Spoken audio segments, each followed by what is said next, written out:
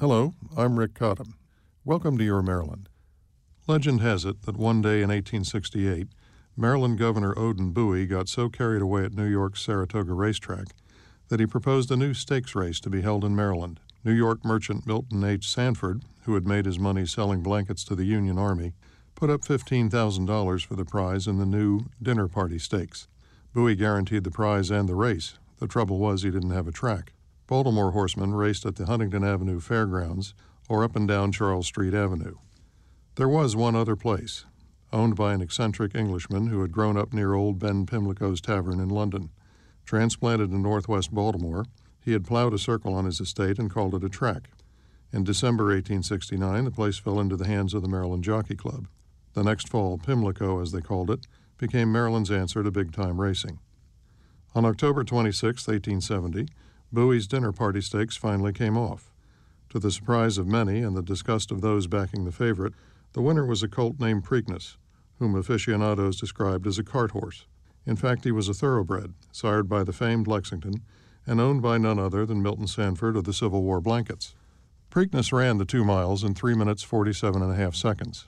A street was named for his jockey, William Hayward, and a new race was named after the horse, the Preakness Stakes. The 1870s became the first golden age of Maryland racing. With its ornate Victorian clubhouse and handsome spires, Pimlico was every bit the equal of tracks in New York, Louisiana, and Kentucky. In 1876, tobacco magnate Pierre Lorillard, inventor of the tuxedo and owner of a stud farm in New Jersey, won the Preakness with his colt Shirley. Lorillard would figure prominently in what came to be known as the Great Sweepstakes at Baltimore. On October 24, 1877, 3 horses came to Pimlico for a race intended to match the best in the country. From Kentucky came Ten Broeck, winner of 8 out of 8 starts in the West. Representing the East was 1875 Preakness winner Big Tom Ochiltree. And from New Jersey came Pierre Lorillard and a colt with the unlikely name of Parole, of whom it was said no great deeds were expected. Hotels quickly filled up as race fans flocked to the city.